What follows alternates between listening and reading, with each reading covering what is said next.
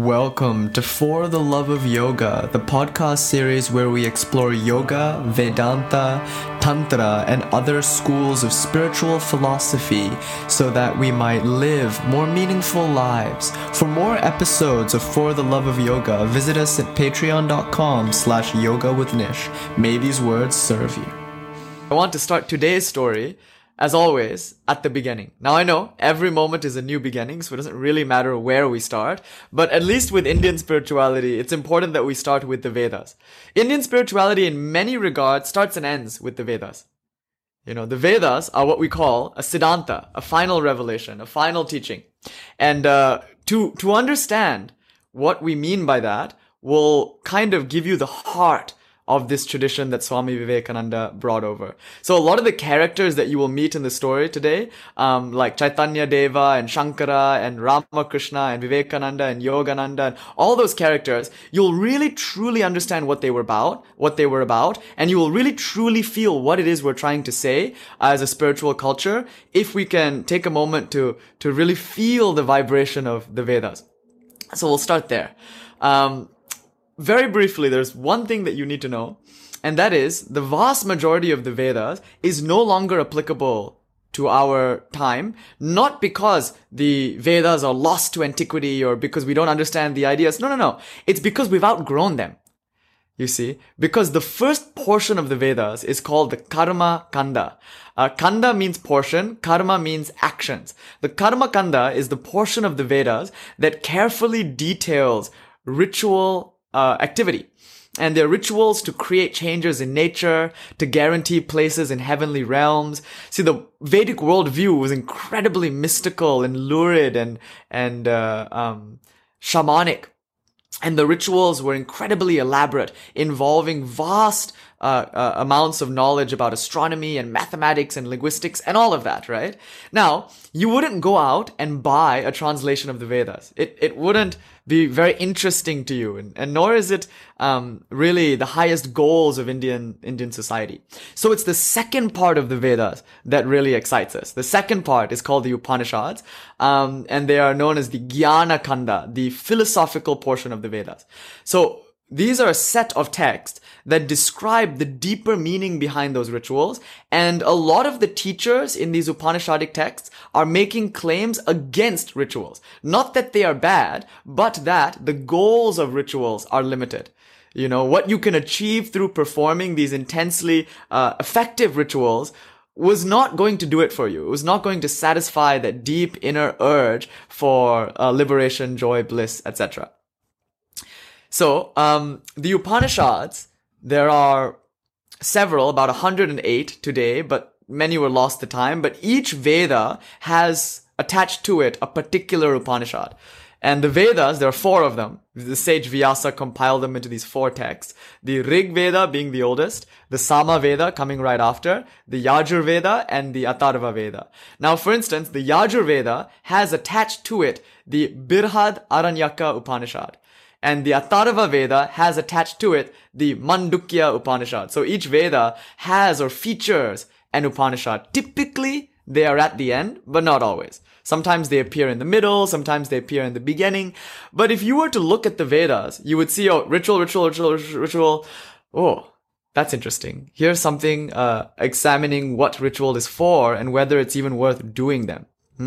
So, let's, for a moment, ask the question, where did the Vedas come from? And the answer to this question will reveal everything about the Indian approach to spirituality. The Vedas were not invented or written by any particular author.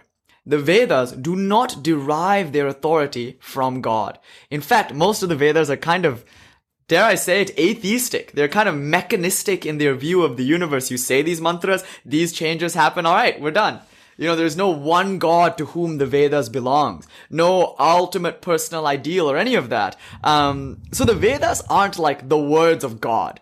You know, don't make that mistake. The Vedas are not at all the holy books that usually come out from other traditions. It's just not deriving authority from elsewhere. So how does the Veda get its authority? And the question is, how did the Vedas come about? Who wrote them? Nobody knows. That's another important point. There was not a singular prophet or messiah or anybody to whom we can point. There were a group of mysterious sages known as the rishis. And actually a better word for them is mantra drashtas. Mantra means like formula, sacred formula, or chant. And drashta means the seer. The seer of a mantra is known as a mantra drashta. So, legendarily, the process was there were no monastic orders yet. A sage would sit and in mystic vision, in deep meditation, in states of deep absorption, they would see congealed before them these vibrations that they translated into the mantras. Now, importantly, these were not inventions, they were discoveries. In the same way that electromagnetism is a discovery. Tesla did not invent the wheel. Tesla unearthed something that had always been there, but that no one else had seen before. And this is a very important point. There are inventions in the world, but then there are also discoveries. And a discovery implies that the thing being discovered is innate and inherent in the structure of reality itself, and that even if there was no discoverer, it would still be there. And even if the discovery was forgotten, it would still be there. You see, and some people talk about the laws of mathematics like this. If someone were to discover algebra and from there develop calculus, and that person were to die and never teach anybody what they learned, many, many years later, someone else would probably come up with the same thing. You see, there's no such thing as German mathematics. Yeah, there are German mathematicians with their particular idiosyncrasies, but there's no such thing as German mathematics. Nor is there such a thing as like Chinese mathematics or French mathematics. There is just mathematics, and even if it appears to us as an artificially constructed language, there is a kind of inherent logic to it. You see, there's a structure in mathematics that is universal to the people studying mathematics. Even those who are innovating like non-Euclidean geometry and all of that, they're still adhering to some basic ideas in logic, in reasoning, and in the way that we think. And the beauty of mathematics is you can communicate that across cultures. And not only that, you can communicate it symbolically. So you don't need we all have to speak the same language. We can speak through symbols, like numbers, etc. So if you think of mathematics as being an inherent feature of reality, and I know there might be, and I'm in good hands. I see Mikey, Anthony, Michael, you're all, I know, mostly Platonist. So you're mostly okay with me saying that mathematics is an inherent feature of reality. But for those non-Platonists in the room who don't believe in forms and archetypes or whatever, don't worry. That's not really my point. I'm not here to give you a philosophy of math lecture. It's enough now to say that you can see how mathematics might be universal. It might be discovered. What about the laws of physics? So for mathematics, let's move on now to laws like gravitation. Yes, these laws have been revised over time. Einsteinian physics is very different from Newtonian physics. Yet, at the end of the day, there are some laws that are predictable, observable, repeatable, and dependable. And physicists all over the world agree upon them. So if those physicists died, if our entire culture was snuffed out, again, the point stands. A culture maybe far into the future will uncover those same truths. Those truths, after all, being not constructed, but inherent in the structure of reality. Yeah, mathematics is the democratic form of mysticism. Yes, mathematics is the way to teach mysticism to those who are not yet ready. It's like a mysticism light, Hi, Ashley, welcome. Hello. Welcome, dear.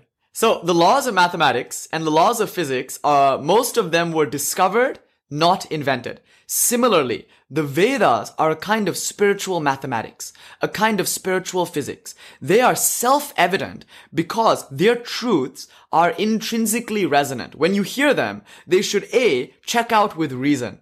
Sat-tarka. In other words, none of these truths in the Upanishads should offend one's own innate sense of logic and reason. And that's kind of beautiful, right? The idea that something is true by virtue of it being true for you is kind of an innovative idea. Most world traditions say it's true because someone said so or because it's in a book. And if you don't think that, there's a stake over there and there's a fire about to be lit. So get on board, right?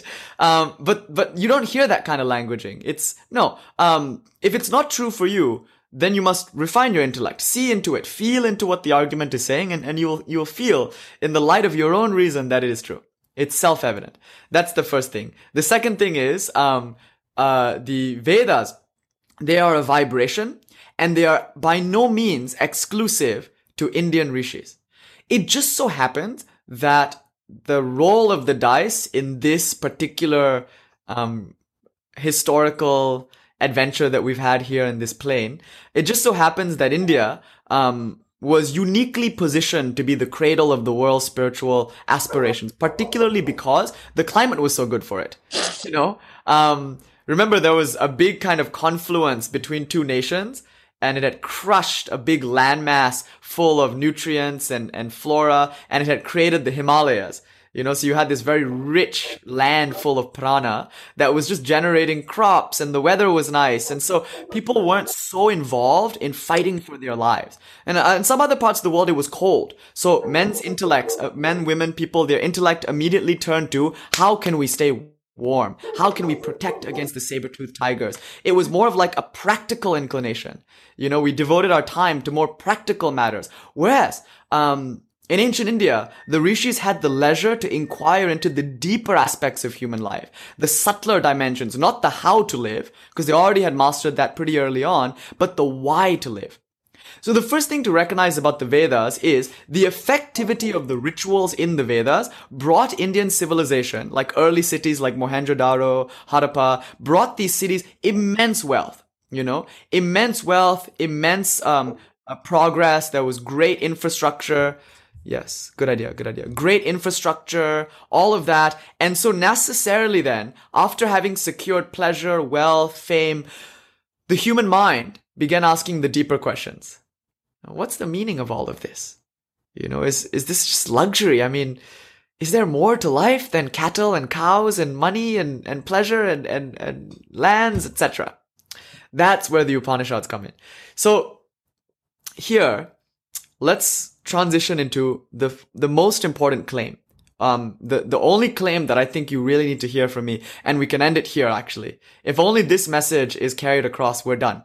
And the message is this: if you live for the body, if you live for the pleasures of the body, you will die frustrated. It's not that the pleasures of the body are bad. It's just that, as the poet Hafiz might say, it's one of the cheaper rooms in the hotel. I'd like to see you in better lodgings. You know, the idea is most of us are content to chase sensual gratification. You know, people go to university and make this big pretense of going to a place of higher learning, but a lot of them are really just looking for a good job. You know, they're looking for a degree so they can get a good internship and get a good job. Why do they want to get a good job? So they can make some money. And why do they want money? So they can eat what they want to eat when they want to eat it. You know, they can look at what they want to look when they want to look at it. They can hear what they want to hear when they want to hear it. You know, and they can touch and feel all that. You see, we live and die, most of us, for the senses. Our entire lives revolve around sense gratifications. And in fact, we feel their pull most strongly. You know, the sex craving and even the greed craving is kind of based off of the desire for sense gratification. Here we call this kama, pleasure on the level of the senses. And these things are not bad. That's the most important thing. It's not wrong to want sense desires. Okay, bye, Don. In fact, we have a name for this kind of enjoyment. It's called Vishaya Ananda. Ananda means bliss, and Ananda, that word, I'm sure many of you have heard, carries a divine connotation. Ananda, kind of supreme bliss.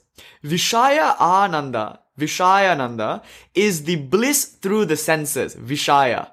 And the bliss through the senses is the most limited, muddled, and unfulfilling kind of bliss there is. But it is bliss nonetheless. You see, it is bliss nonetheless. And for this kind of bliss, we live and die. Don't you think that there might be higher goals in life, higher aspiration, joys and blisses deeper and more profound, this is probably why you came to spiritual life. Because you tasted the ice cream and you realized after a fleeting moment of pleasure, the pleasure was gone and only left you craving more. And soon you realize the insatiable hunger of the body. Pleasures get boring, they get old very quickly, and the pursuit of pleasure often weakens the body and creates illnesses that in later life we have to pay for, which often we try to escape from with more sense gratification. So here, the first claim of the Vedas is you can go into the world and secure for yourself all sorts of sensual pleasures. They won't do it for you. Vishayananda is limited, it's fleeting, and it's not that abiding joy that you truly crave. So, most of the Vedic rituals grant you just this kind of thing, Vishayananda, and they grant you more and more rarefied versions of it. So maybe the world's pleasures weren't enough for you. That's okay. There's a ritual that will grant you a seat in a heavenly abode, and there you can enjoy some pleasures. But, notice this, whether it is a heavenly pleasure or an earthly taste of ice cream, it is a pleasure nonetheless. And not only that, it is a pleasure bound in time. What starts must end. So if you seek something that is in time, it's something that will necessarily go too. So most of our lives are spent searching for something, we know not what, and then when we think we have found it, the rest of our life is spent in either growing it or keeping it, fearing that we will lose what we've gained. You see, like this, we all live and die. A great yogi once said, by the servant of servants, I have been made a servant. He meant the sense organs, the indriyas, are servants to the mind, the manas, and the mind serves me. Yet, look what's happened. My mind rushes after sense objects. One advertisement is all it takes to draw me out of my tranquility and into a state of restless agitation. Alright, bye Michael. And I'm in this state of restless agitation, and then I go along with it. My mind follows the sense organs, and I am whipped this way and that, and sooner or later I recognize enough is enough. I am done being whipped around by the sense pleasures, And so the first step here is to reclaim one's mastery, to reclaim one's agency, and to say, I should aspire to higher pleasures. Are there such things? Is there more to life than just pleasure of the level of the body? And also of the level of the mind, the reward of having built this or created this empire or done this amount of good deeds, all of that, these kind of ego rewards. Is there more to life than that?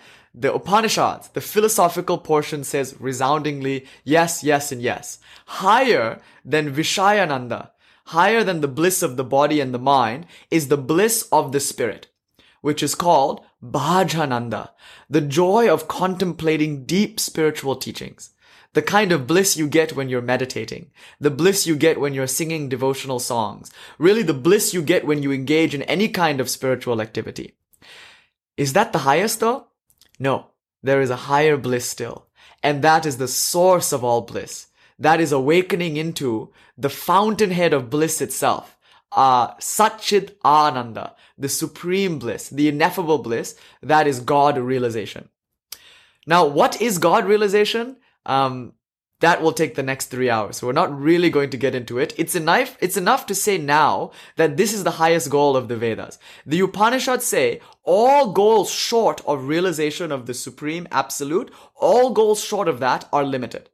And as long as you live for limited goals, you will continually die and be reborn in this frustrating, never-ending cycle of pleasure and pain. When you are ready to leave that behind, then we start talking. If you're still here because you want sex, money, power, then nothing I have to say will ever interest you. Because I will tell you to practice continence to some degree or another, to overcome lust to some sense. I will tell you to leave behind greed and to not claim any money as your own. It's all God's money. Even if it's in the bank account, don't touch it. Don't see it as yours. Spend it as it needs to be spent, but never get trapped by it. These are the things I will tell you. I will tell you to renounce all sense of authorship. You cannot do anything. Everything that is done through you. You are not the doer. You are merely a vessel and a machine. The doer is from beyond you, so you cannot claim any credit. So no name, no fame, no sexual gratification, no wealth, no fortune. Why would you want to walk this way? And to those of you who still want to enjoy the world, you ought to. Certainly you ought to. One should not leave behind the world before one is adequately ripe to do so. If the fruit is wrested from the branch before it falls of its own accord, it will do harm to the tree and to the fruit. It will be a very sour fruit, and we don't want those sour fruits in true spiritual life. A monk who is a sad monk. We want none of those. So if you still have some attachment to the world, by all means. And that's kind of the wisdom of the Vedas. You know, it says, hey, you know what? People want wealth. People want pleasure. Here are a bunch of rituals to get it over with. So the Karma Kanda of the Vedas is designed to take you through all the desires, because desires are not bad. They're only limited until finally you have a taste for the ultimate, the absolute desire, the desire to realize who you are, what this world is made of, and to consummate a human life. So here I just want to say the goal of our tradition is joy. Is meaning, is purpose in a human life. It's not philosophy for philosophy's sake so you can impress a Tinder date. You know, it's not just mere intellectualization. It's a deep inquiry into what does it take to live a life of meaning? How can you truly be happy in this world? You know? And the central message of the Upanishads is, true joy. Yes, true joy. Ananda. The real joy is the unconditioned joy. The joy that is not threatened by a change in external circumstances. What a fickle and petty joy it is if it can be taken away from you. And believe me, it will. This was the Buddha's great teaching in the 6th century, 400 years before the Christ. 600 years before the Christ. The Buddha's great teaching was, hey, everyone you love, sorry to say, they're gonna die. And that's hard to hear, but you have to hear it. And not only that, this body that you have is headed to the graveyard, headed to the cremation ground. The body is on a river of dissolution. No matter how much asana you do, no matter how many dietary programs in California we subscribe to, nothing will really keep the body intact. And there are alchemists who do it, who keep the body going for a long time, but they're usually shriveled up, dried up prunes. So at least you're not able to keep the body alive in the way that you want. And the Buddha wants us to realize that. So given that the body is transient, given that it is momentary, necessarily its joys, its pleasures are transient and momentary too. Now all the pleasures of the mind, like, oh, today I made fortune, tomorrow it will all go away. Fortune is fickle. Money comes, money goes. So if you delight in praise, you are susceptible to blame. So today if someone says, oh, you are so smart, so intelligent, you're so great, and you think to yourself, oh, yes I am. All right. I'm the shit. I'm the GOAT, the greatest of all time. Tomorrow, someone will be better than you. Or you'll make a mistake and someone will say you're terrible, etc. You see, if you accept praise, you're open to blame. If you accept fortune, you're open to poverty. If you accept pleasure, you must accept pain.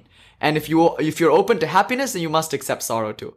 Because these things are on the level of the body and the mind. They are in a duality and they are constantly in flux. You cannot have one without the other. So make no mistake, pleasure on the level of the body is good, but limited. Why is it limited? Because it comes and goes. It's very momentary and it doesn't bring lasting satisfaction. Pleasure on the level of the mind is good, but it's limited. It's giving you slightly more satisfaction than pleasure in the body. But even that happiness in the mind is a limited thing. So yoga is not here to make you happy. It's to make you finish your craving for happiness and thereby give you true joy. Yoga is not here to make your body stronger. It understands that it's going to die. It's not here to bring pleasure to the body. It's not here to bring really peace to the mind. It's here to take you elsewhere.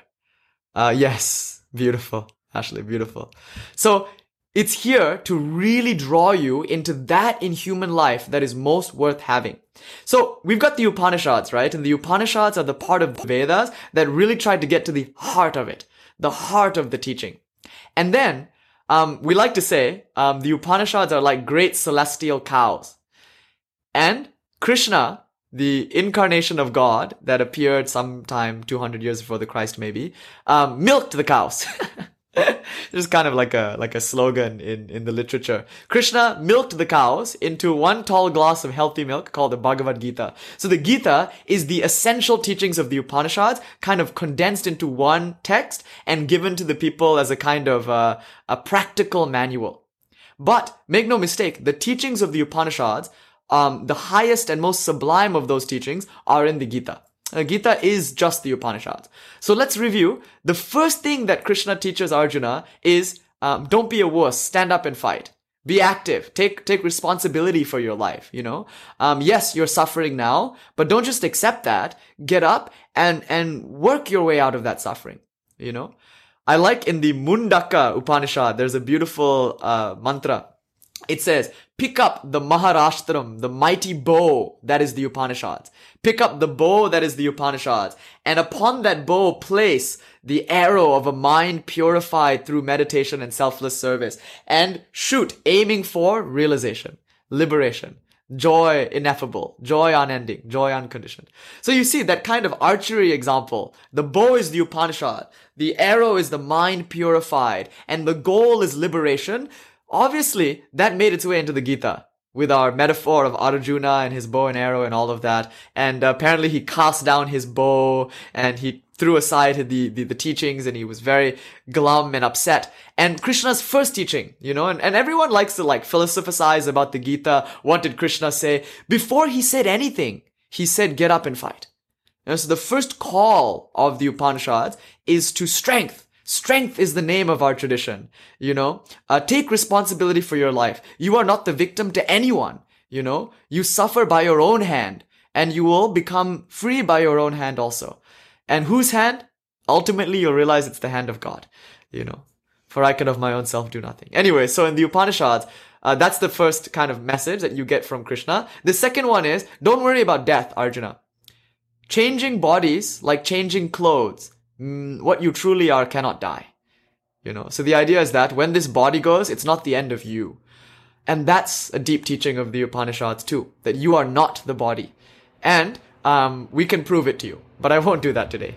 In fact, that's all we do together, right? All we do is prove right now, here and now, that what you took yourself to be, you are not. You think you are this body, but you are not. It is only through error that you identify. So that's the first teaching. You're not the body, nor are you the mind. You are the witness in which the body and mind come and go. That's what Krishna teaches Arjuna. So let's summarize the Gita. You know, let's summarize it in one word. Can we do that? Can we summarize all of the Upanishads, all of the Gita into just one word? In other words, love. That's good. I like that. Love. Yeah. Ananda. Love. You know, what is Indian spirituality trying to teach? And witness, that's good too. Love is a natural state once you discover the witness. Of course, once you realize you're not the body and mind, you don't fear anymore. There's no like clinging. There's no craving. And as a result, there's a kind of unconditional love and spaciousness. So you're right. The witness will bring you love, certainly. Now remember, the Gita and the Upanishads are offering us a means to get there. So maybe a better way of phrasing my question is, what is one word that describes the method of Indian spirituality? All of it. The Gita, the Upanishads, the Vedas. The one word that best captures the spirit of India, or at least the spirit of Indian spirituality in practice, in application. And that word is the Gita backwards. So if you say Gita, Gita, Gita, Gita, Gita, Gita, Gita, eventually you'll be saying another Sanskrit word. Tyaga, Tyaga, Tyaga, Tyaga, Tyaga. That word in Sanskrit, Tyaga, means renunciation. That's it. That's the highest ideal of Indian spiritual life. Nobody wants to hear it in the West, but believe me, when you actually understand what it is we're saying, immediately you'll renounce. And not only that, renunciation, and this is mind-blowing, is not a practice. You don't have to practice renunciation. Renunciation is a fact. So you think you're holding on to the body, it will run away from you. Every night you go into deep sleep. In that deep sleep, even a mother, you know, with the strongest attachment to a child, even that mother becomes a perfect renunciant in deep sleep. Gone is the body. Gone are thoughts of my life. Gone is the thought of all attachments, house, home, family, all gone. So every night we enter into that state. But even in our waking life, the more we hold on to money, the more it runs away from us. So you can see, you think that the body and the mind belongs to you, but they don't. And so renunciation is not a practice. You don't have to give it up. You've lost it already. Renunciation is a fact. And when you realize that fact, life will become effortless, peaceful, and spontaneous. You won't worry about increasing your wealth. You will be okay with your kids not going to private school. I teach at a few, and sometimes it can be a pretty dark training for the child to be put in a system that says, material luxury is the value of life, So at the end of the day, all these narratives like, I need this money because my kids, or I need this money because of that, all these greed narratives go away when we realize, actually, we have no money anyway. We were born poor, we will die poor. No matter how much comes in and out of the bank account, it's not really ours. And the moment we think it is, all suffering ensues. And this body, it comes and it goes. We think it is ours, but it has its own rhythms, It will develop its own diseases when it wants. No matter how healthy we've been, there are some absolute rogues who practice unhealthy lifestyles and live forever. Someone once joked, we better take care of the environment. Think of the world you're leaving behind, for Keith Richards. But some people will just live forever. And other people who practice healthy lifestyles die very young. So the body, exactly, Ashley, it comes and it goes by its own volition. It falls off like a leaf in autumn just by itself. Driven by the winds of karma, the leaves blow off the tree. And so many leaves you have shed before, we just don't remember them. So, giving up the body, giving up money, these are all not things you need to do. These are things you've already done. All that's left is for you to recognize it. So, the goal of Indian spirituality is renunciation. And the means to renunciation is to realize that you've already renounced it. Now, once you've renounced everything, what's left? Service. Because after you've renounced everything, you'll realize all the energy you previously spent trying to hold on to the limited body and the pleasures of the body and the limited mind and the pleasures of the ego, all of that energy gets freed up. Now you don't want money anymore, right? You don't want fame anymore. Now you become a true force in the world. You see, because you have nothing to lose.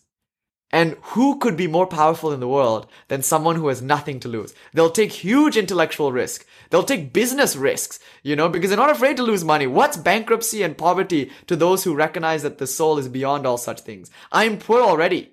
So what's there to lose, So I will not have some food to eat. I've learned to fast. Through meditation, I've learned to be okay if the belly rumbles a little bit. I know I'm not my body. You see? What's a little bit of praise and blame? It won't disturb the mind. The mind remains peaceful. So once you achieve renunciation, yes, we're phased by change. But once we're beyond change, look at how much focus will come into our lives. Suddenly, you know what's weird? The one who has renounced it all will have it all. When you give up money, it will chase your pants down. Because for some reason, those who take risks, they say fortune favors the bold. I don't think that adage is quite accurate. Fortune favors the reckless, because the reckless don't care for fortune. The reckless don't favor fortune, so fortune favors the reckless. You see, the real irony of life is the body becomes healthy, the mind becomes calm, and life becomes comfortable and pleasurable when you no longer want any of that. And when it's no longer anything to you, because you've discovered the one thing worth wanting. So, just to wrap up this discussion, in the Gita, there's a beautiful line, and it says the goal, it kind of gives us the goal, to be established in that state of peace, that unconditional joy, that supreme ananda, such that na dukena gurupani vichalyate, such that not even the heaviest of sorrows can shake you. A peace unshook by the worst things that can happen to us in life. Can you imagine what that's worth? It's priceless. No amount of money would be too little money to spend in acquiring that thing. Someone once joked, the first part of our life is spent in making money, and in doing so we ruin our health. The second part of our life is spent in spending money to maintain our health. There's only one thing to say to America, really, from Indian spirituality, and that is give up the money. Not to say, immediately donate it all to charity today. That's not at all what we're saying. We're talking about something far subtler. Give up mental attachment to money. You don't need to make more because what you need will come. And I can't even explain how it does, but whether it does or not, doesn't matter, right? because know how much it's causing trouble. A safety net is still a net, you know.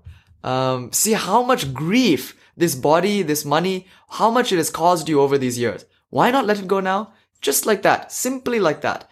This is the summary of all Indian philosophy. That one gentle motion. Of course, it's easier said than done. What if Arjuna said to Krishna, I renounce battle and and the identity of being a warrior? Exactly. And you know what? That's what Arjuna was saying. Arjuna was saying to Krishna, I renounce battle because it doesn't mean anything. Arjuna was spiritually bypassing in the beginning of the Bhagavad Gita. And Krishna was saying, no. You can't spiritually bypass out of this, because it doesn't matter anyway. So if it doesn't matter, you might as well be in the world doing your work, because it's not your work to do. And the fruits cannot bind you anyway. So you're right. That's funny, Anthony. So that's it. And from understanding this, now we can understand the lives of the great masters. Yeah, what does differentiate renunciation from bypassing? Only you will know. And the difference is the peace, the ineffable peace. True renunciation is light, spacious, broad-minded, and intensely productive. So if you're renunciant and somehow your life, of course, Jennifer, somehow your life doesn't ennoble others, if there isn't a kind of fragrance, then the flower has not bloomed. It's pretending to have bloomed. So bypassing is not wanting to do anything, because bypassing, there's like a preference, I prefer not to do that. But in true spirituality, there's a kind of preferencelessness with regards to what the body and mind are doing. Anyway, that's a deep theological point, certainly something we should take up in earnest. But for now, just moving forward, here's the foundation, and we can kind of go through the rest of the story smoothly, having built this foundation. So, we've had, in the course of our culture, since the Vedas and the Upanishads, so many great masters. In the 6th century BCE, we had the Buddha, who founded the Buddhist system. He rejected the authority of the Vedas, but still practiced meditation and still preached the ideals that we found in the Upanishads. Then we had Vardhamana Mahavira, who started the Jain path. He too rejected the authorities of the Vedas, but preached all the Vedic ideals of I am not the body, I am not the mind, I am going to not live and die for the senses. I'm going to live for something higher than the senses. So you can see the Buddha and Mahavira, both of them are heterodox schools. They're not necessarily Hindu, yet see how they champion Vedic ideals. Essentially what I'm trying to say here is that the Vedas are not Hindu, They are no more Hindu than mathematics is Arabic. They are eternal laws. And the name we give to these laws is the Sanatana Dharma, the eternal religion. The perennial philosophy is another phrase you might have heard used with regards to this kind of thing. Alright, so, since then we had the Buddha and we had Mahavira, we had the founders of all the great schools of Vedic philosophy. There are 6 main branches. There is, one of the oldest, Sankhya, ancient school, Sankhya, a dualistic school talking about Purusha and Prakriti, the world of matter and the world of spirit. Again, Sankhya was all about moving away from matter and discovering spirit. Sankhya was all about renouncing, and resting in what you are. Then you had, after Sankhya, followed yoga. So yoga borrows a lot from Sankhya, and it too is a practice designed to renounce. So it's a meditational approach, focusing the mind. The mind is so drawn to sense objects, so drawn to ego candy. So restrain the mind, draw in the attention, and direct it towards the spiritual ideal, which is renunciation. Then, of course, you had Nyaya, a logical approach to God, discovering God through logic. And of course, you had Vaisheshika. You see, Vaisheshika and Nyaya are pretty old. And Sankhya, Vaisheshika and Nyaya are pluralistic schools. Sankhya is a dualistic school. Buddhism is I wouldn't say non-dualistic school, but it does definitely dispense away with all the categories of Sankhya and Vaisheshika and Nyaya. Then, of course, you had Vedanta. And Vedanta is the study of the Upanishads. Vedanta is perhaps the most direct form of Upanishadic religion. And there are 2 kinds. There is the Purva Mimamsa, which are the Vedic ritualists. They don't like any of the philosophy and stories, etc. They reject all of that. And then there is the Uttara Mimamsa, the Vedantist, who reject all the rituals but prefer philosophy. So these are the two streams of Vedanta, or I should say, two streams of Vedic religion. One is Vedanta, which is Uttara Mimamsa, philosophy, and the other one is Purva Mimamsa, a very orthodox school of Vedic ritualism. Okay, these are the 6 schools of Hindu philosophy, and of course Tantra emerges much later. But through the course of its history, there have been great masters, like after the Buddha, about 1400 years after the Buddha, there came Shankara, the great non-dual master who is seen as an incarnation of Shiva, the great god Shiva, and Shankara taught non-duality or Advaita Vedanta, the idea that the one absolute is Brahman and it alone is real, and everything else appears and doesn't actually exist. Then, of course, you had a great sage called Chaitanya Deva, an incarnation of Vishnu or Krishna, and Chaitanya Deva preached Bhakti Yoga, the path of devotion and singing the names of God and chanting in the streets. Both Shankara and Chaitanya Deva and also the Buddha brought religion to the masses. They spent their whole life walking up and down India, teaching, debating, sharing. They were great teachers, and not only did they teach, they also built institutions. So Shankara built all these temples all over India, 4 main maths, and a 5th. So he built all these great maths, math meaning a place of spiritual learning. You know, Chaitanya Deva would sing all day. He would offer discourses and then he would just sing. Later at our closing ceremony, you will meet someone who is like Chaitanya Deva herself. You know, it's Chaitanya Deva. If there was an incarnation ever, it's Vishnu Priya. She'll come and sing for us later and she will delight you. Such bhakti. So you can see in India, there's this idea that there's so many paths to approach the divine. And all of them are legit because the divine is ineffable. It's unlimited. And how can you say an ineffable, unlimited thing can now be named and limited within the narrow confines of caste, creed, philosophy, school, etc.? There are as many faiths, as many paths to God, as the great sage Sri Ramakrishna would say, as you will soon see. So that's kind of the spirit of Indian spirituality.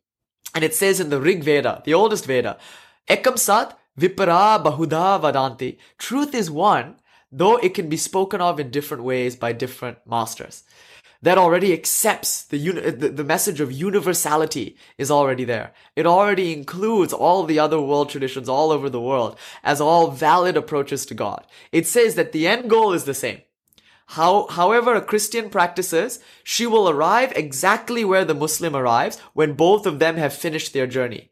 The Hindu, the Buddhist, the Jain, they all arrive in that same place. So this oneness of all religions is the central message of our tradition.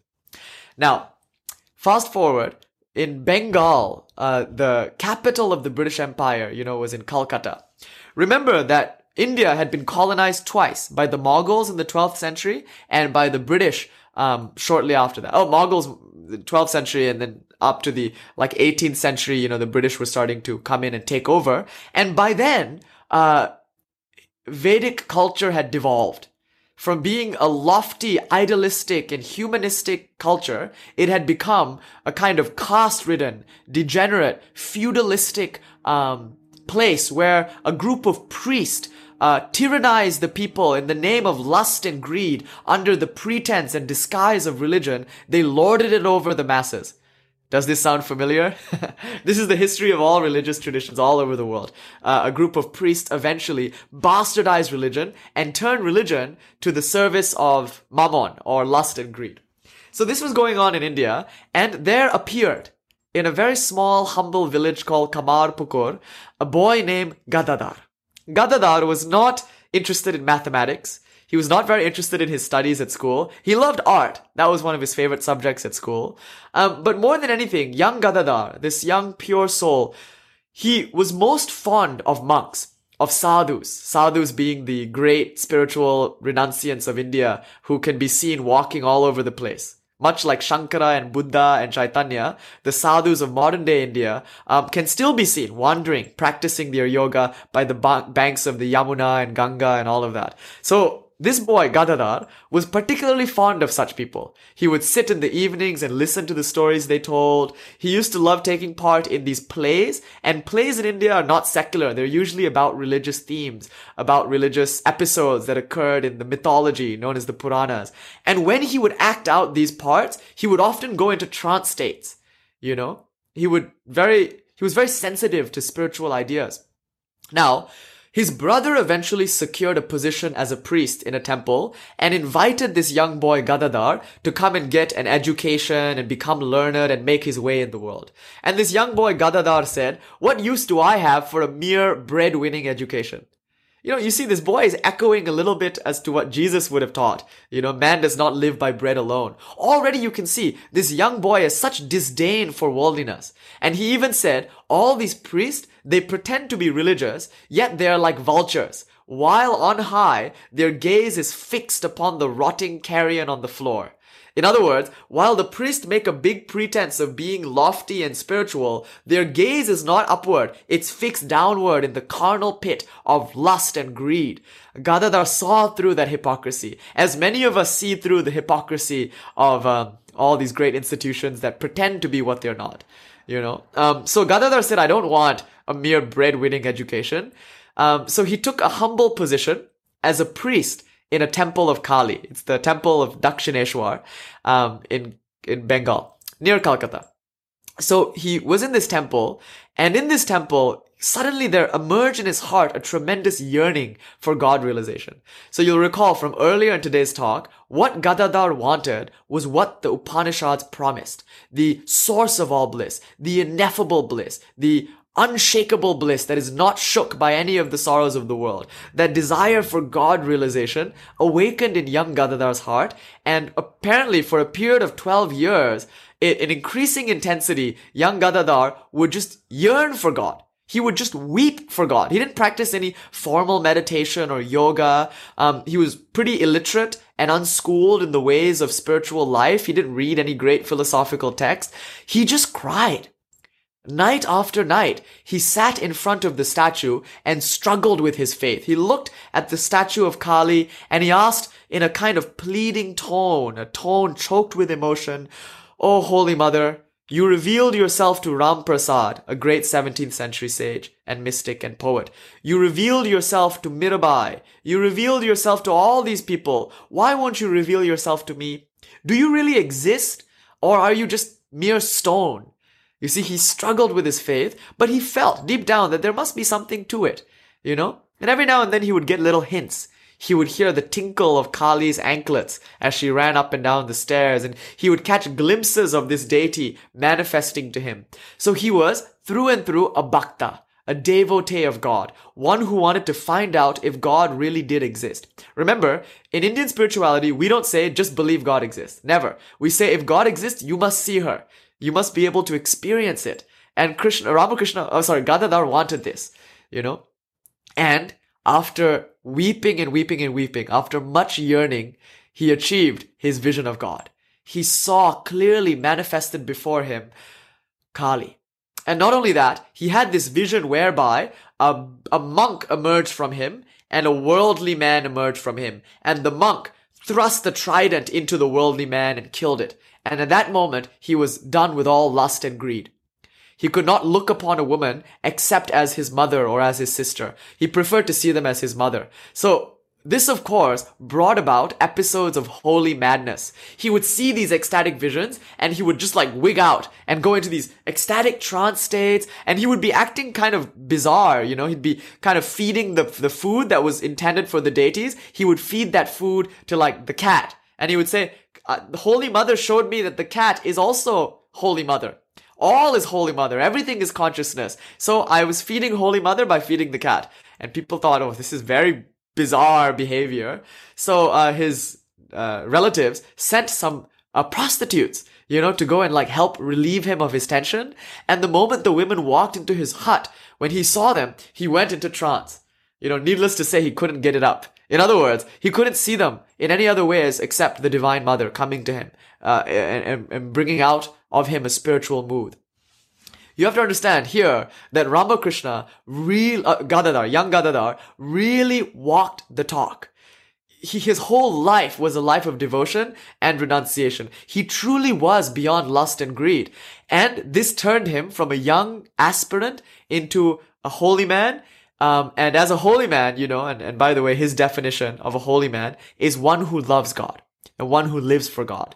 And so as a holy man, he had an appetite not just for Kali, but for all forms of spirituality. So he practiced as a Christian and had a vision of Christ. He practiced as a Muslim and attained to the highest state therein. He practiced Tantra with a female teacher. He practiced the Vaishnava faith with a male teacher. He practiced non-duality, and he quickly surpassed all of his teachers.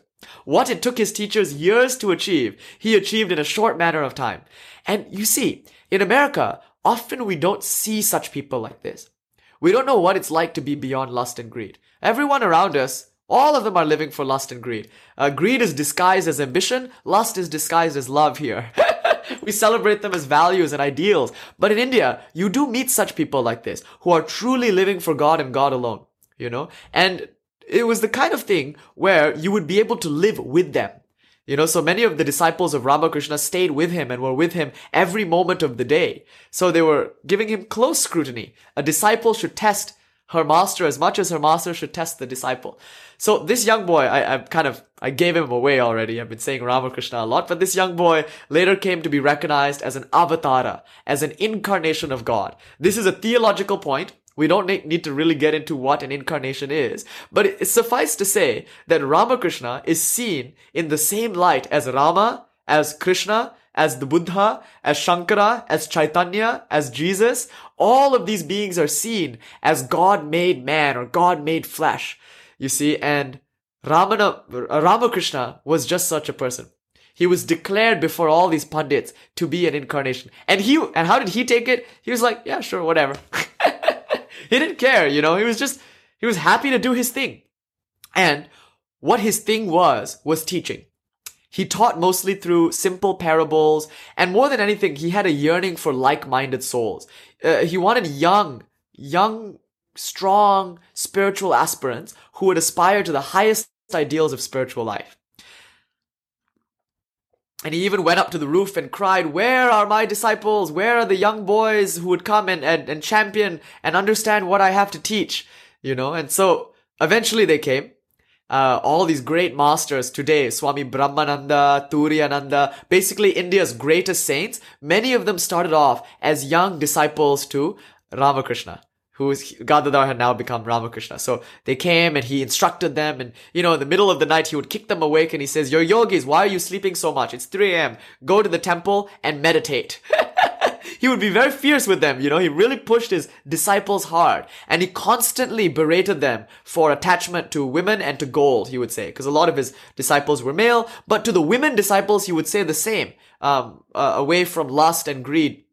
And that was his central message. Lust and greed were the real impediments to spiritual life. Why? Because they reified your separateness from everything. Now, among his disciples, his foremost disciple was young Narendra. And Narendranath was born to a rich aristocratic family, and that family had fallen on hard times in Narendranath's youth. So Narendra had already discovered the master, was already kind of visiting him, but was disturbed by his recent poverty. He previously enjoyed wealth, and now, since his father passed away, he was the sole breadwinner for his family, and he was kind of struggling with material life, and that of course creates storms for his spiritual life. He was a Western materialist in the beginning, a rationalist. He knew that there was something to spiritual life, but he wasn't ready to accept it on face value. He really tested the master. He would make fun of Ramakrishna's visions and call them hallucinations. You see, he was so keen and exacting and demanded rational explanations for everything.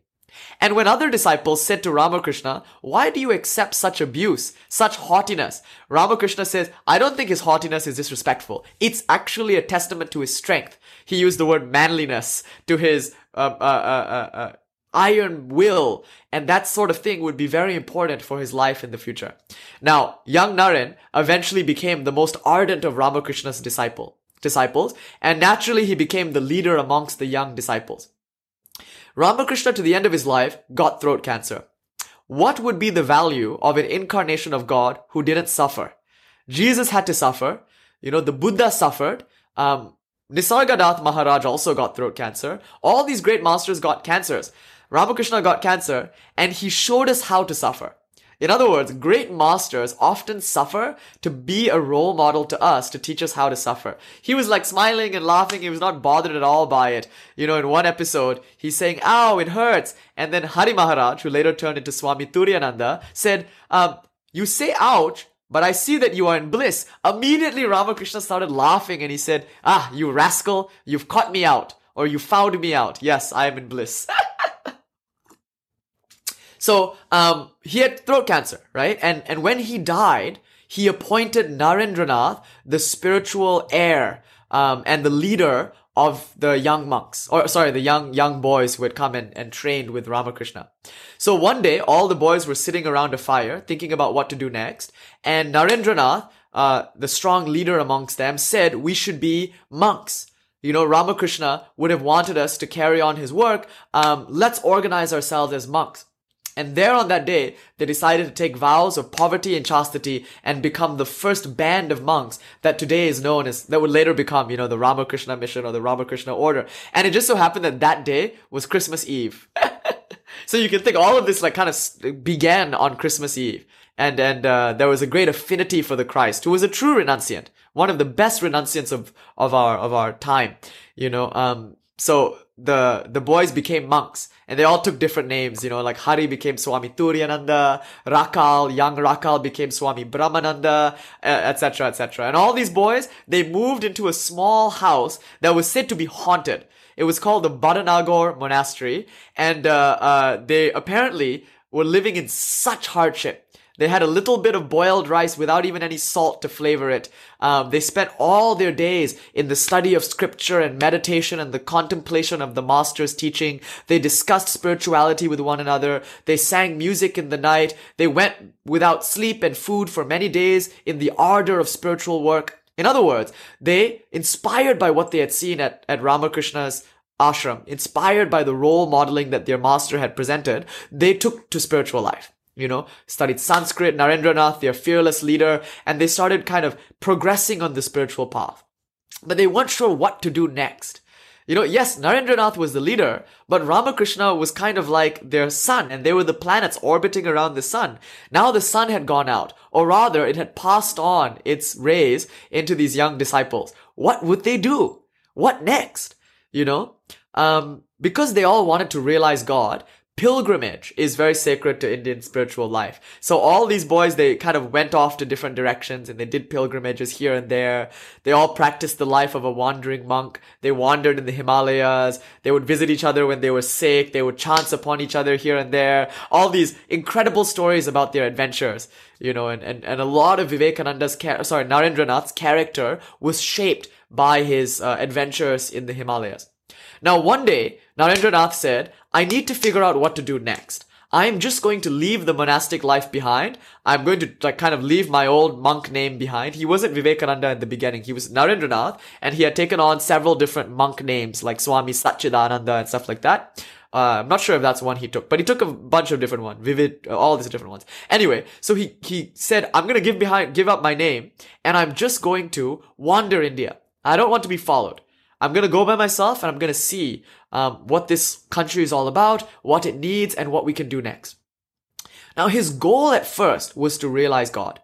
He would go into mountains and just sit in meditation. His goal was not to like help the world. His goal was just to find God for himself.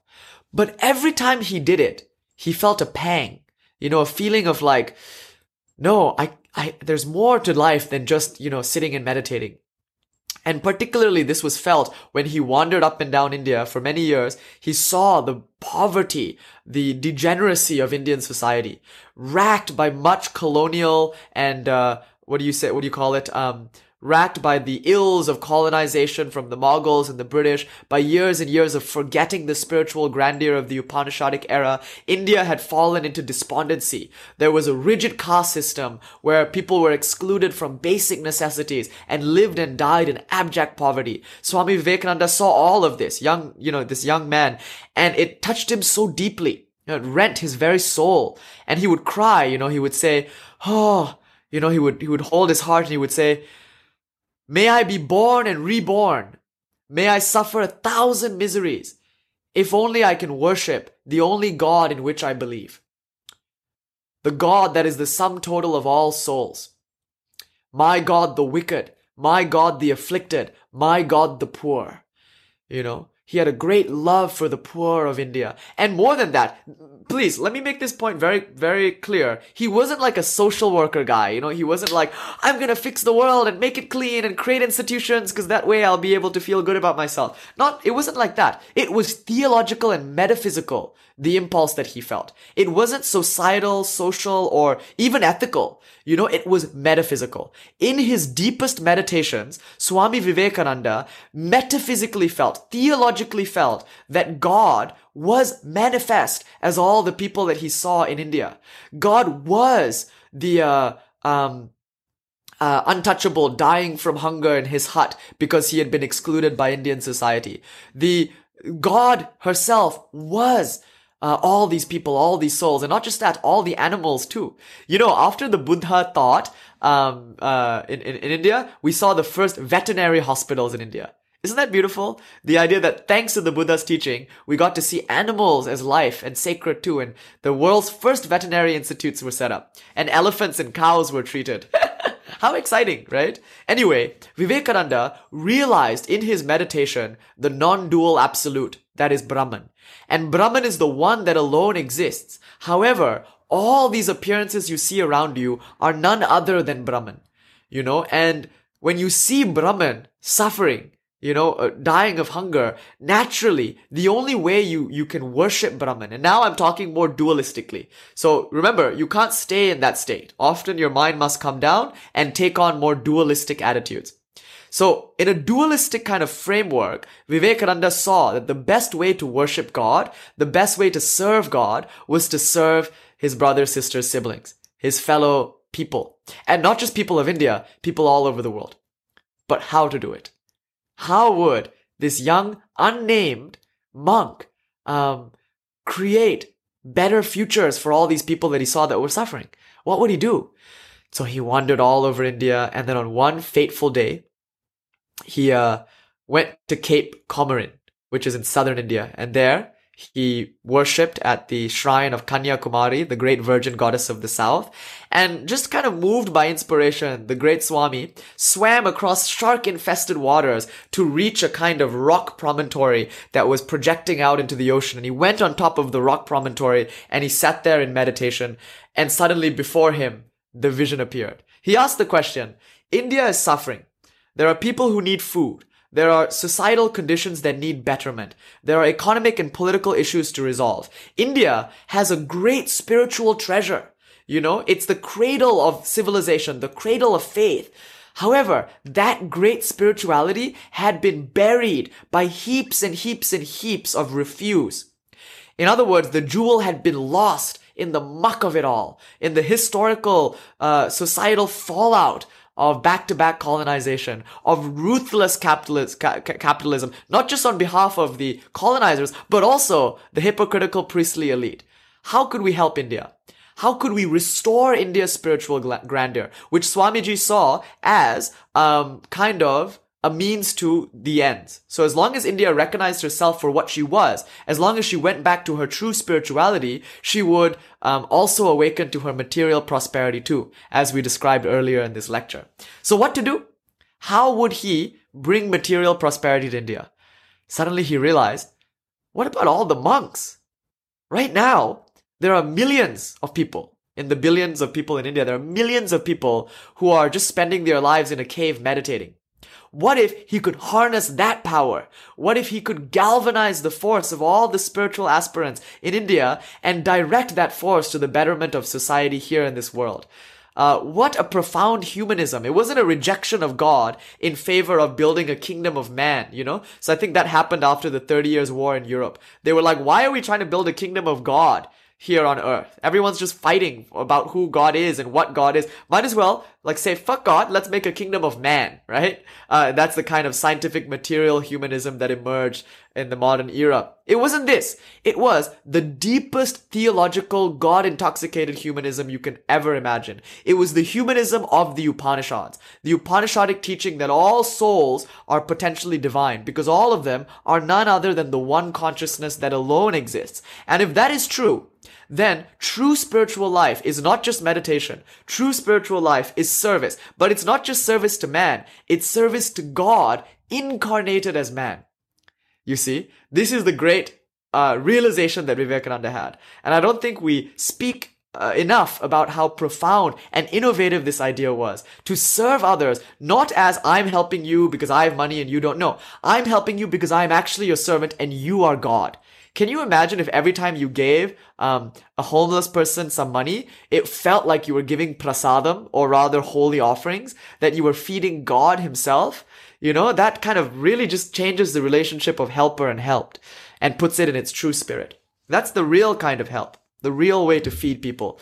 But where would he get the resources to galvanize all these monks? And suddenly the thought came to him, America. America, a nation slumbering upon great spiritual understanding. You know, like America had technological and scientific advancements unsurpassed by anywhere else in the world. It had the dynamic energy of a new nation. As the youngest of the nations, it was ready to go, ready to build. Such eager and powerful people were in America. However, they had no direction. Americans were very practical, yet their spirituality was a bit muddled. You know, they weren't quite sure what the meaning of luxury was. They were chasing growth without really a necessary understanding as to what all of it is for. And Vivekananda had the idea. I will go to America and I will trade, the spiritual brilliance of India, and I will bring back the scientific and technological brilliance of America. Do you see the greatness of this vision? It doesn't say India is better than America. It doesn't even say the West is better than India. It says the West and India are experts at two very different things. In India, we are experts at happiness, joy, spirituality. Right now, perhaps not so good at material things, right? Because of the course of our history. Whereas the West, because of the course of their history, how powerful they've become as economic heavyweights. So what if we could come together? In the West, we teach spirituality. We give life meaning. In the East, we teach hygiene, education, social infrastructure, so that better conditions of life can create better spiritual understanding, can resuscitate India's spiritual consciousness. So Vivekananda, armed with this great vision, came to America. And this is really the most important part of the story. The vision of Vivekananda. The vision of what this great monk wanted to do when he came to America. Now, all of us are here in this room because of Vivekananda. If it wasn't for Vivekananda, what I would be telling you would be unintelligible. If it wasn't for Vivekananda, there would be no Yoga World Heart or Stay Home Yoga or the numerous yoga studios you see all around America and all over the world. Nobody would be saying the word yoga if it wasn't for Vivekananda. So one must feel the pathos of this. When he's coming to America, he's carrying with him on that ship that's sailing to Chicago all of this. The future that would unfold is there with one guy. It's just him, coming by himself. And guess what? When he arrived in Chicago, he asked about the World Fair. He arrived at the World Fair. He asked about the Parliament of World Religions that was going to happen. To make a long story slightly shorter, not that much shorter, but to make a long story slightly shorter, what ended up happening was there was a Parliament of World Religions being organized in America to celebrate 400 years of Americans, Christopher Columbus discovering America. Yeah, it's a great movie. Someone should make it. I know Mikey is a filmmaker. He's in that world, so we should make a Vivekananda movie. Anthony will act in it with actionable steps at the ending. Yeah, exactly. So here's what happened. He went to talk at the Parliament of World Religions, but nobody thought that they would have to sign him up. They just assumed that Vivekananda was so powerful a personality that he needed no credentials. Can you imagine that he could just show up and they would accept him? But when he arrived, he found that it was too late to register delegates, that only delegates with credentials would be accepted, and more harrowingly, the parliament had actually been pushed back. It was then July, it had been pushed back to September. Vivekananda's purse, which had been provided to him by great Maharajas like the Maharaja of Khetri, and by the way, he actually rejected funds from rich people. He said, if I am to go to America, let me go with the money of the people, because I go for the people. So they actually kind of like did a GoFundMe or something and crowdfunded and sent him money, because he didn't want to take money from rich people. He wanted to really just be as egalitarian as possible. But that money was soon to run out. He didn't have the funds to last till September, even as a meager Swami, you know? So he moved to Boston, and on the bus to Boston, because Boston was cheaper at the time, on the train to Boston, a lady came and sat next to him, noticed his outfit, and engaged him in conversation. She later invited him to her home as a guest, where he met eminent professors, one of them being, J.H. Wright, a Greek professor at Harvard, who was so impressed with the Swami that he wrote to all of his friends at the Parliament of World Religions saying, to ask the Swami for his credentials is like asking the sun for its right to shine. Here is a man more learned than all of our professors put together. So it was J.H. Wright who kind of spoke on behalf of Swami Vivekananda to speak at the Parliament of World Religions. And so through him, they had kind of organized it and managed to get him into the parliament. However, funnily enough, on his way to Chicago to go to the parliament, he mislaid the address and he got lost somewhere. So he spent the next morning wandering around the street, kind of scraggly, having slept in a boxcar the night before, knocking on doors, but people were less sympathetic here in America to a wandering monk than they would have been back in India. So he was shunned and ridiculed. And finally, he just sat down, you know. He sat down on a sidewalk like despondently. What will I do now? And a woman noticed him from her window, you know, from her house. And she invited him in and said, Are you with the Parliament of World Religions? You're dressed as if you would be. And he said, why, yes. I forgot where it was. And this turned out to be Mrs. George Hale, who was, George W. Hale was a very important person in Swami Vivekananda's work. But eventually, thanks to her, he was registered and he went and spoke at the Parliament of World Religions. And he opened his speech, you know, with this powerful phrase, "My sisters and brothers of America." He was the first speaker to dispense with any formality and to speak to people directly as an equal. And the whole crowd exploded into thunderous applause. Everyone was so excited to hear this great message. And for the rest of the speech, he spoke of the oneness of all religions, the divinity of the soul, you know, and he said, the highest ideal in religious life, down to the crudest form of fetishism, both and everything in between, are all of them attempts to grasp the ineffable, and they are all divine in one sense or another. You know, he would say, the Hindu is one who is just as comfortable kneeling by a cross as she is praying at a mosque, as she is worshipping at the fire of the Zoroastrians. You see, he was trying to say that the Vedic religion is not Hindu. It's universal. It's Sanatana Dharma. It's a spiritual mathematics. And it belongs to all people. And to all people, he wanted to give it. His main idea was to bring Vedanta out of the forest and the mountains and into the marketplace, to disseminate these ennobling ideas to everyone so that they may recognize now that they are not the body, nor are they the mind. They are something much greater. So I'm sure many of you will be surprised to find out that the first yoga class given in the West had nothing to do with asana and everything to do with philosophy. Vivekananda, of course, gave many addresses at the parliament, and those addresses, those lectures, were widely reported. His lectures were printed by newspapers and widely disseminated and read. There were posters of him all over Chicago, and apparently, according to his biographer, Swami Nikhilananda, people would go and bow to those, the posters. You know? How exciting. He was accepted, and you know what? This is a testament to America. Honestly, this is my love letter to America. You are all so noble, so pure, that you are so ready to call something truth the moment it resonates with you. In other words, you know what's good when you see it. You know, when Vivekananda spoke and he gave his message of unity and oneness and the ideals of Hindu life, immediately you all recognize that these ideals are universal and that they're worth fighting and dying for. And you all celebrated him. You know, Americans hoisted him high as a public hero. And I think that's a testament to the spiritual grandeur of America. You know, it's a testament to the progress or the intelligence, of the American spirit, the noble American spirit. We would walk 1,000 miles and more to see the likes of thee. And here, I'll read you a few newspaper headlines from the time just to show you how popular Vivekananda was. And we'll probably close around here. So the New York Herald. He is undoubtedly the greatest figure in the Parliament of Religions. After hearing him, we feel how foolish it is to send missionaries to this learned nation. The Boston Evening Post. He is a great favorite at the Parliament, from the grandeur of his sentiments and his appearance as well. If he merely crosses the platform, he is applauded. And this marked approval of thousands he accepts in a childlike spirit of gratification, without a trace of conceit. The Parliament of Religions, they used to keep Vivekananda until the end of the program.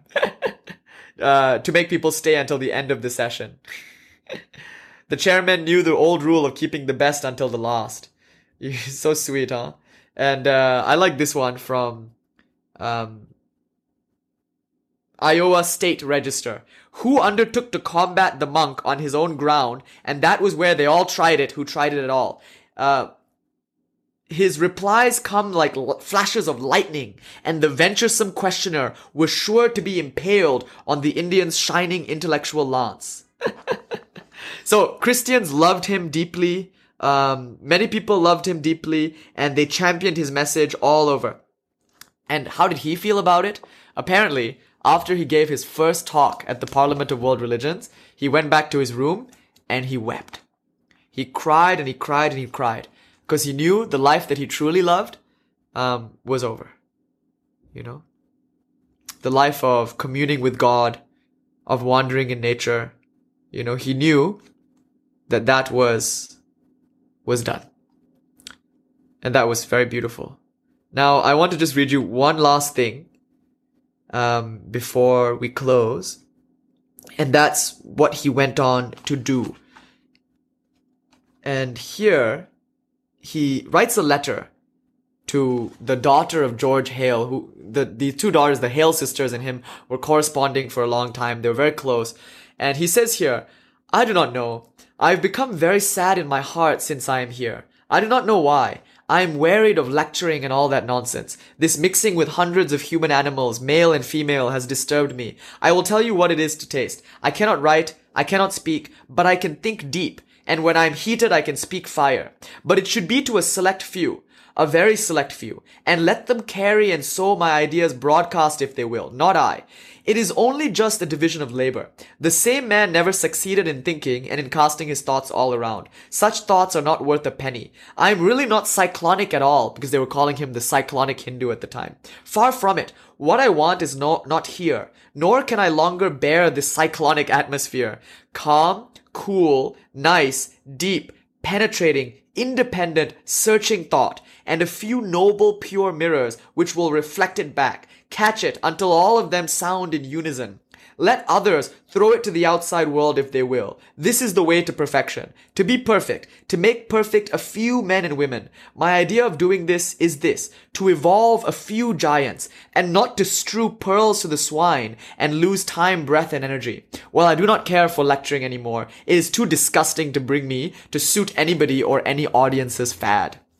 Isn't that interesting? So, Vivekananda moved away from a tour of public lectures. And by the way, there was a lot of vitriol too. He dealt with a lot of smear campaigns from jealous publishers, and the Theosophical Society also kind of gypped him in many ways. But eventually, he founded a kind of retreat in Thousand Island Park in New York, one of the islands kind of off of New York. And there, he brought with him a few select disciples. And for 7 weeks, he trained them, and he claims that this was his best work. This was right after he published the spiritual classic, Raja Yoga, which I believe Gertrude Stein said every American youth should have in his back pocket, for it is one of the great classics of our time. So after he finished Raja Yoga, he took a bit of a break, and then he went to Thousand Island Park, and there had a retreat. And for 7 weeks, he intensely trained a few noble souls, and they all took vows of poverty and chastity. They all became monks. And many of them, like the great sister Nivedita, the Irish monk, went back to India to help with women's education and all of that. Ramakrishna then, after he taught his American disciples, went back to India He had taken the West by storm. He went back to India. He was celebrated as a hero. And in India, that's where he began his organization work. He didn't start organizations necessarily in the UK or in America. He started them in India in order to do his initial mission, to bring the poverty out, bring the masses out of poverty. And there he gave great public lectures with fire and brimstone, telling people to abandon just temple worship and to worship the God that is in the hearts of all their brothers and sisters. He started a monastery called the Ramakrishna Mission. I just want to say, this monastery is different from every other monastic order in the world in a few ways. The first, it's the first monastery that stresses the importance of relief work as an aid to spiritual life. All the great masters claim that spiritual life is helped by this kind of relief work. You know, that this kind of karma yoga is very good for spiritual life. So that changed the way Indian monastics practiced their spirituality. No longer were they world renunciants in the mountains. Now they were still world renunciants, but in the marketplace, in the thick of things, serving one another.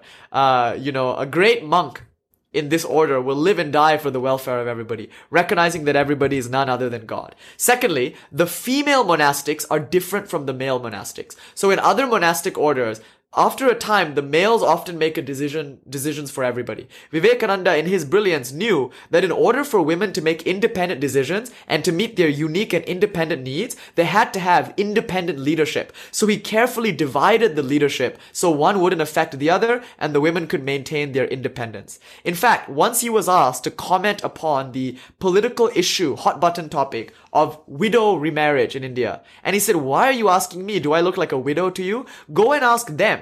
Ask the widows what they want and then do that." You can see this kind of thing echoed today in conversations around pro-life, pro-choice. Such was the scope of the man, you know. So that was Vivekananda's legacy, and he taught in America, no asana, not one asana did he teach. He taught meditation. He taught Raja Yoga. Then he taught Bhakti Yoga. He taught devotion. And most of all, he taught Jnana Yoga, the path of philosophical inquiry into the deepest questions of life. Who am I and what is this? Yoga, true yoga, is about devotion, is about focus, meditation, and it's about philosophical inquiry. Why? Because the yogi is not a person who does Pincha Mayurasana in the middle of the room. Yogi is not someone who has a healthy body. It's not even a person who's necessarily happy. Of course, we tend to be. But a yogi is one who has devoted their whole life to spiritual ideals, recognizing the limitation of worldliness. A yogi is one who daily cultivates lustlessness and greedlessness, who daily devotes her very breath, her very energy to the upliftment and the ennoblement of people all around her without ever asking, what's in it for me? She never says, oh, there's no one here in my class, why do I have to teach it? No, she teaches it anyway. Even if it's to one person or to a recording or to the voices in the room, she will teach that class. Why? Because a yogi is a renounced a yogi lives and dies by the twin pillars of renunciation and service. And that is the great story of us. The story of how yoga came from the West and came from the East, landed here in the West, went from the West back to the East in the grandest game of ping pong you ever saw. Thank you so much, everyone, for coming today. I have to go do a sound check, so let's close with a mantra quickly, and I'll see you all at the closing ceremony. Om Purnamada Purnamidam Purnyat Purnamudachyate Purnasya Purnamadaya Purnam Eva Vashishyate. Om Shanti Shanti Shanti Harihi Om Tat Sat Shri Ramakrishna Rupanamastu.